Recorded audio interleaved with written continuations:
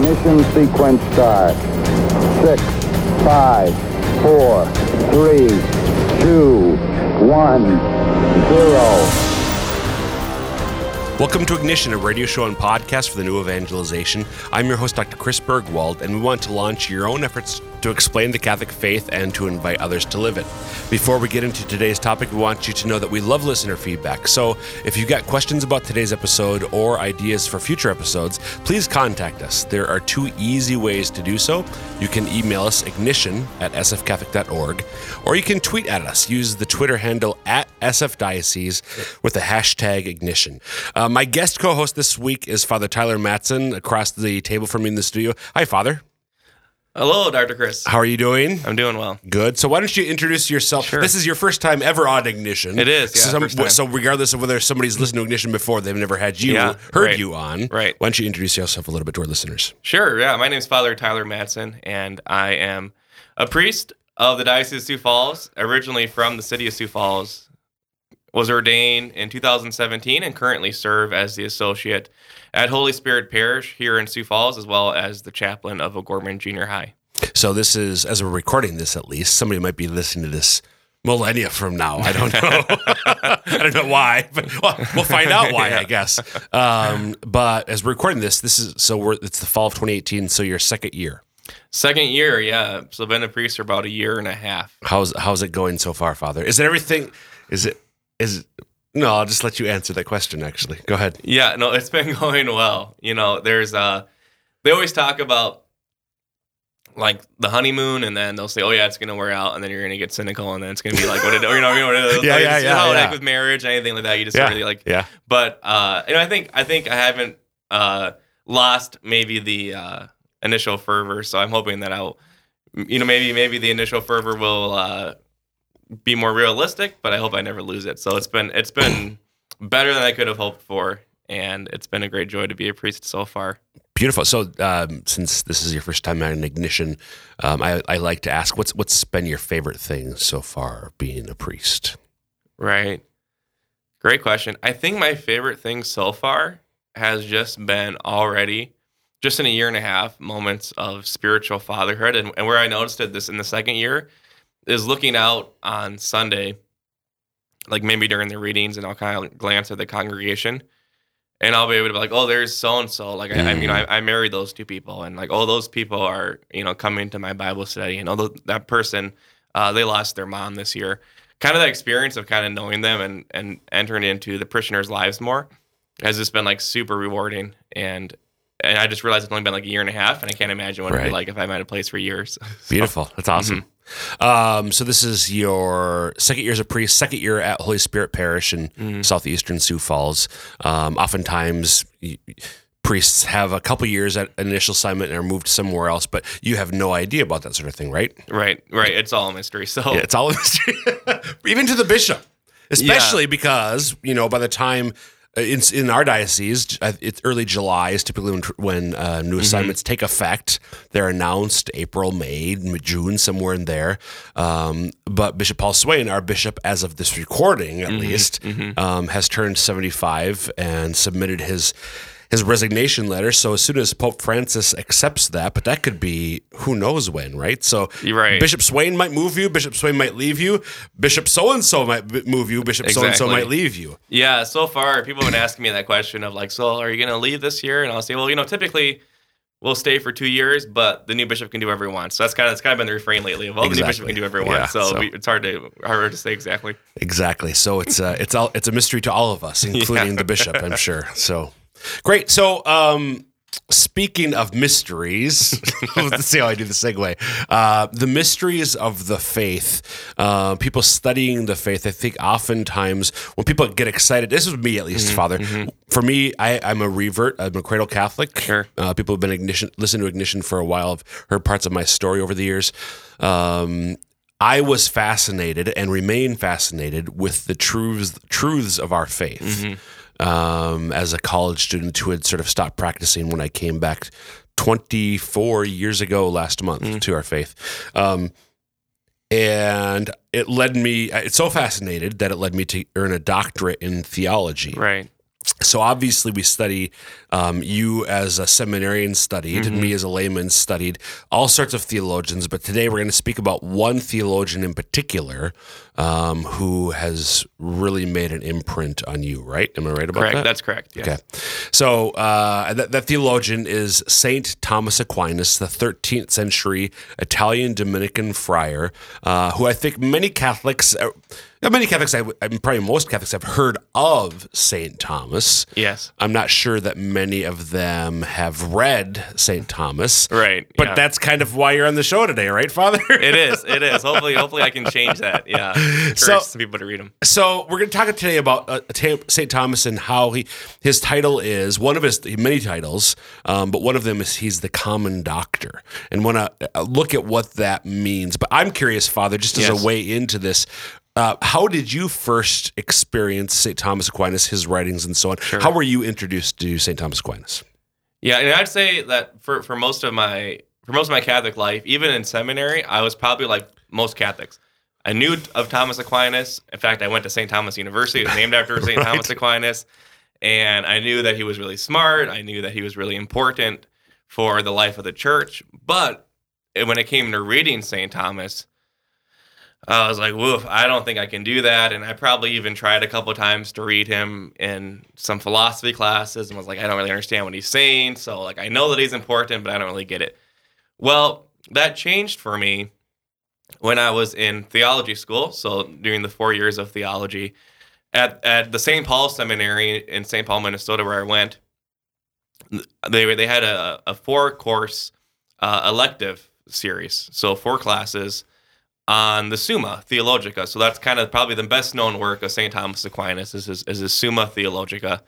And there's 4 parts of it. So 4 classes, 1 class on each part. Yep. So I took a class on the second part of the second part. So it's kind of all this terminology is kind of confusing, but basically it was St. Thomas on virtue. In particular, the class just focused on St. Thomas talking about faith, hope, and love. So a whole semester just talking about what does St. Thomas Aquinas say in the Summa about the theological virtues, faith, hope, and love. Within that class, we would read the Summa, and then during class, we would read it, and then the professor would explain it and talk about it. And something started happening to me where, first of all, I realized, I'm reading this, and I'm actually sort of understanding what Thomas is talking about, because part of it was, if the Summa is written in a very kind of particular way, and if you don't understand the structure, if you just read it kind of straight through, it doesn't make much sense. But suddenly I was given just a very simple kind of tool for reading the parts of the Summa, so that helped. And then something was happening inside of me where we would talk about some insight that St. Thomas had. And this was kind of the beautiful part of it, because Thomas would say, he'd make some distinction. He'd say, you could think about hope in this way, or you could think about hope in this way. And I'd be like, okay. And then suddenly, maybe the professor would say, do you see how that distinction matters for our spiritual life? Because we think of hope in this way, it would mean this. If we think hope in this way, it would mean that. And suddenly I was like, like these distinctions that he's making and these insights that St. Thomas is making are important. And some of them were like really, really beautiful insights that St. Thomas was having. And I was actually finding myself being moved by that. And I was being changed by that. And what that did for me, even after the course was over, is it sort of ignited in me a desire to read Thomas. And I was like, I need to keep reading St. Thomas Aquinas. And maybe one other point I'll make within that class, which was good for me, because sometimes too, there are a lot of good resources out there for maybe, taking St. Thomas's ideas, and then authors will present them in maybe more readable ways. Yeah. Which is good. And I did a final paper on St. Thomas Aquinas on just like one point of the class. And within that paper, I used a lot of these resources. So a lot of people basically talking about St. Thomas Aquinas or commentating on St. Thomas Aquinas. And I used their resources. Right. Well, my professor kind of wrote in the margins of my paper when I got it back, and he said, good paper, But he goes, don't rely on commentators on St. Thomas Aquinas. Never be afraid to read St. Thomas himself and just to let that be enough. Right. And that's always stuck with me. And that's kind of why I'm here, just to say, like, sometimes St. Thomas can be enough, and just to encourage people to go straight to him. I think that's with that last point. So a couple things come to mind, Father. Thank you for sharing that experience. That last point that you raised about let St. Thomas be enough.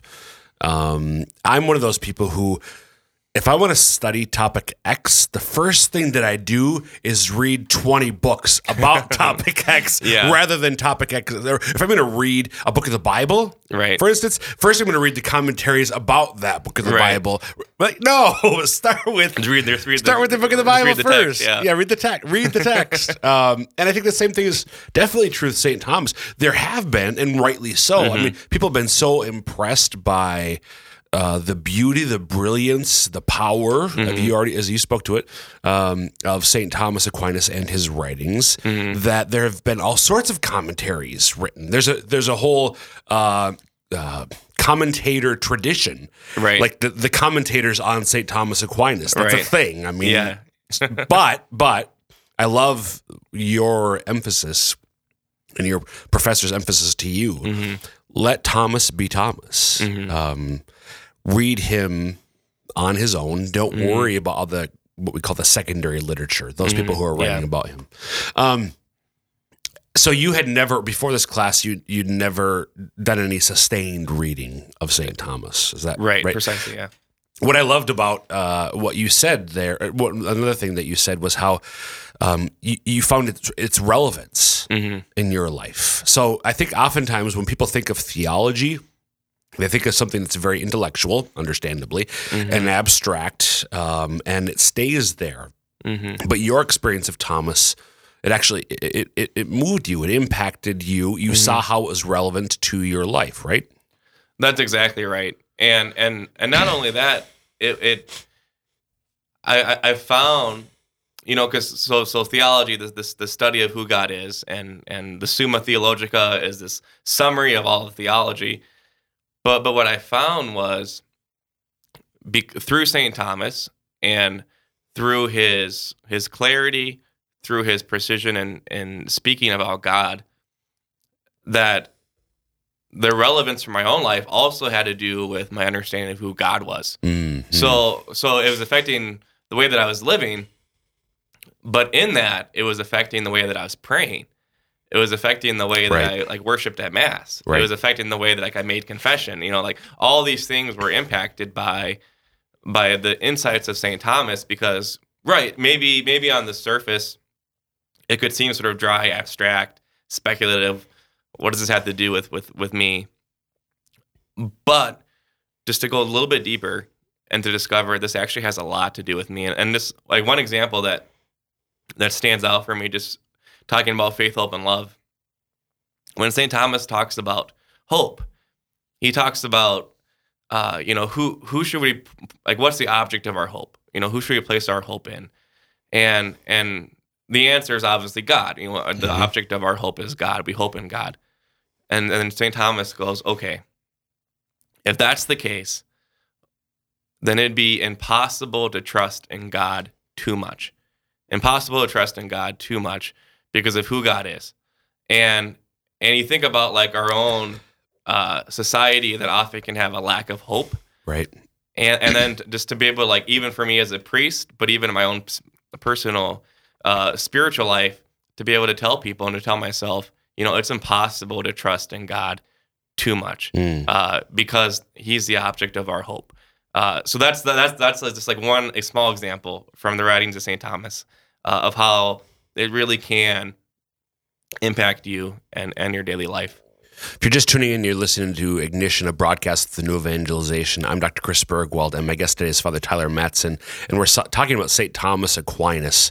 And the point really of Father, your appearance here today is to what we're going to be getting here momentarily, encouraging average, ordinary Catholics to read St. Thomas. Right. I think part of why that might be intimidating, if somebody's ever So, quick story, Father. When I mentioned how I'm a revert. One of the first things I did when I was coming back to the church was I knew from my public high school world history class that St. Thomas Aquinas had written this book called the Summa Theologiae. And so I went to the University of Minnesota where I was studying their library and checked out the 3-volume Benzinger edition, this 1950s edition. And I started reading it. And I stopped pretty quickly, and it stayed by my bedside and accrued $30 in late fines because I wanted to read it but didn't understand what he was talking. There is a little bit like just the structure of it. There's a scholastic writing style, the disputation. That's not a disputation. The Summa style, where we're actually on a specific question. It starts with the objections to the author's thesis, and then it goes on from there. So if you have no idea what a Summa format is, it can be a little bit confusing initially. Oh, definitely. And so that was part of my own experience. Was that? I mean, part of it? That was totally mine too. And that's like why I'm so sympathetic of people that will like open Thomas. You know, and the funny thing is, and this is maybe an unfair comparison, but sometimes people will kind of commit to reading the Bible. Yeah. So they'll open up to the beginning, in the beginning, and they'll read Genesis, and then they'll get to maybe through Genesis they're lucky, and then like by the time they get to Leviticus and Numbers, they're just toast, right? A similar thing can happen with St. Thomas because maybe part of it is they don't know where to start, and if they start at the beginning of St. Thomas, now this is I'm probably going to be departing a little bit from the thought of St. Thomas because he wrote it for a reason, right? And he started where he did for a reason because this is how he meant it to be read, but just the way that I think we think as moderns, he kind of starts with like the big questions of like, first he says like, what is theology? And then he says, like, what is God? And then what is the Trinity? Okay, those are really important things for the rest of the Summa. But if you start there without any experience in St. Thomas, you're going to be like, he's using these words I don't understand, and he's talking about things I don't get. When in fact, later in the Summa, he has a whole section on the moral life. He has a whole section on virtue. He has a whole section on the life of Jesus. And I think if you're just going to kind of like put your foot into Thomas and say, okay, I'll give him a shot, it'd be similar to like somebody reading the Bible where I'd say, well, maybe start with the Gospels and read the Gospels first because this is a little bit more familiar. I would say, maybe there's a particular topic of the faith that interests you. Maybe start there. And then, of course, as you would go deeper, you would read more of Thomas, and it'd make more sense. But just to kind of say, okay, how to start from the beginning, might be intimidating. You might get lost. Yeah. So, Father, if somebody's listening to this, and we still haven't got yet to the why read St. Thomas, which is what I'm going to now, but if somebody might already have an objection forming in their mind, as Catholics, we've got Scripture, we've got a catechism, and they're both big books already. And just to read those, let alone to master their content, is a years-long endeavor. And now Father Tyler's proposing that I read St. Thomas Aquinas too. So just as a way into that, why read St. Thomas Aquinas? Yeah, that's a great question. So I would say the first reason for someone to read St. Thomas Aquinas, and maybe to say, why don't I just read the Catechism? Isn't that enough? Right. I would say this to them.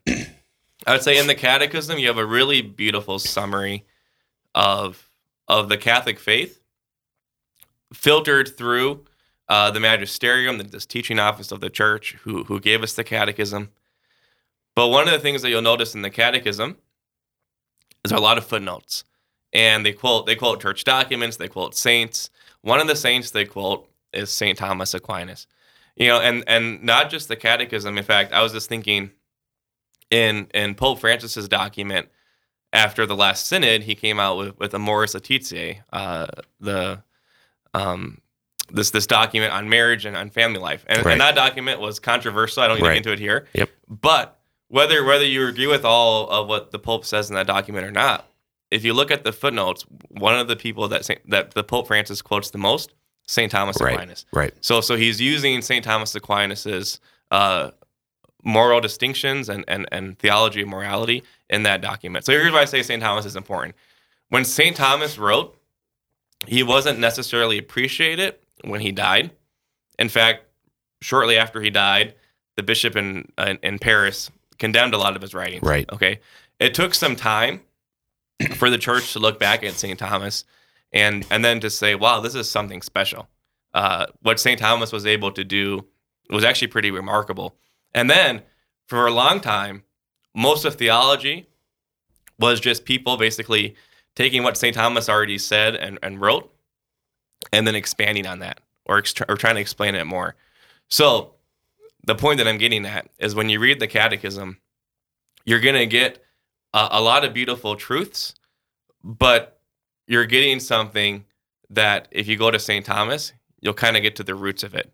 So St. Thomas Aquinas, and this might be kind of bold to say, has sort of taught Catholics a main way of thinking about God and talking about God, which has influenced theology since.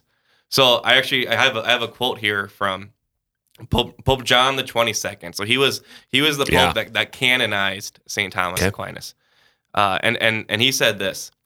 He said, Thomas Aquinas enlightened the church more than all the other doctors together. So think about that. He's talking about primarily the fathers of the church and all those who came before him.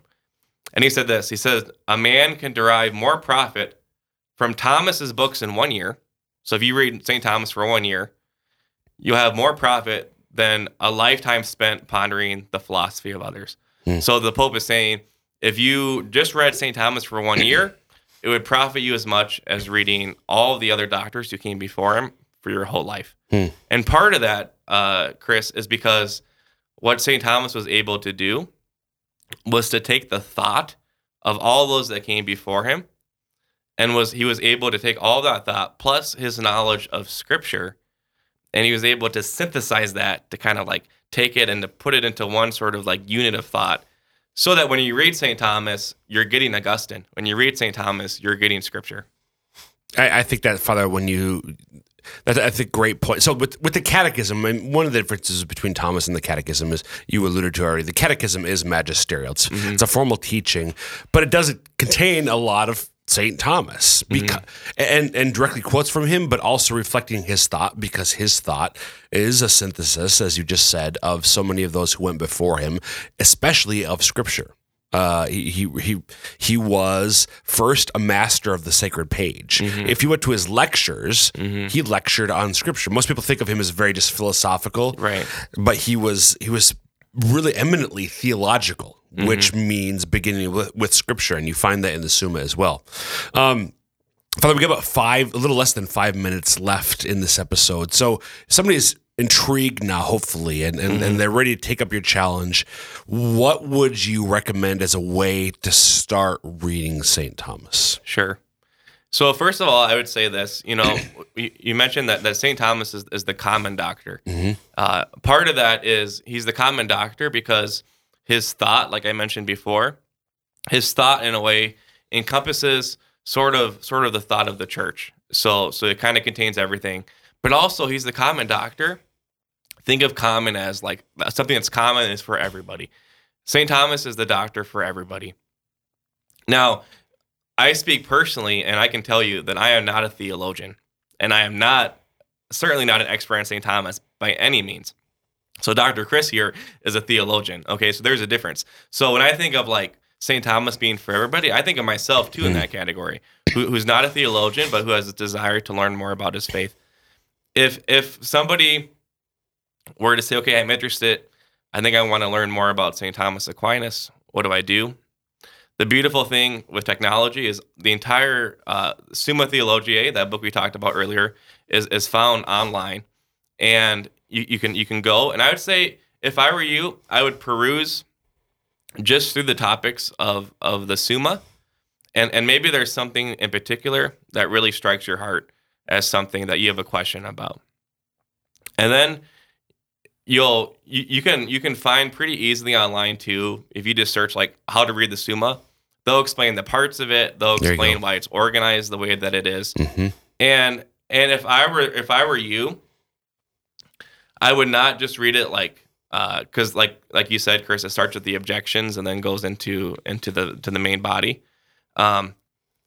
There's ways of reading each article of the Summa that's much more approachable for us as moderns in the way that we think. So anyways, you can find all of that online. It's really accessible. Lots of people have put that out there.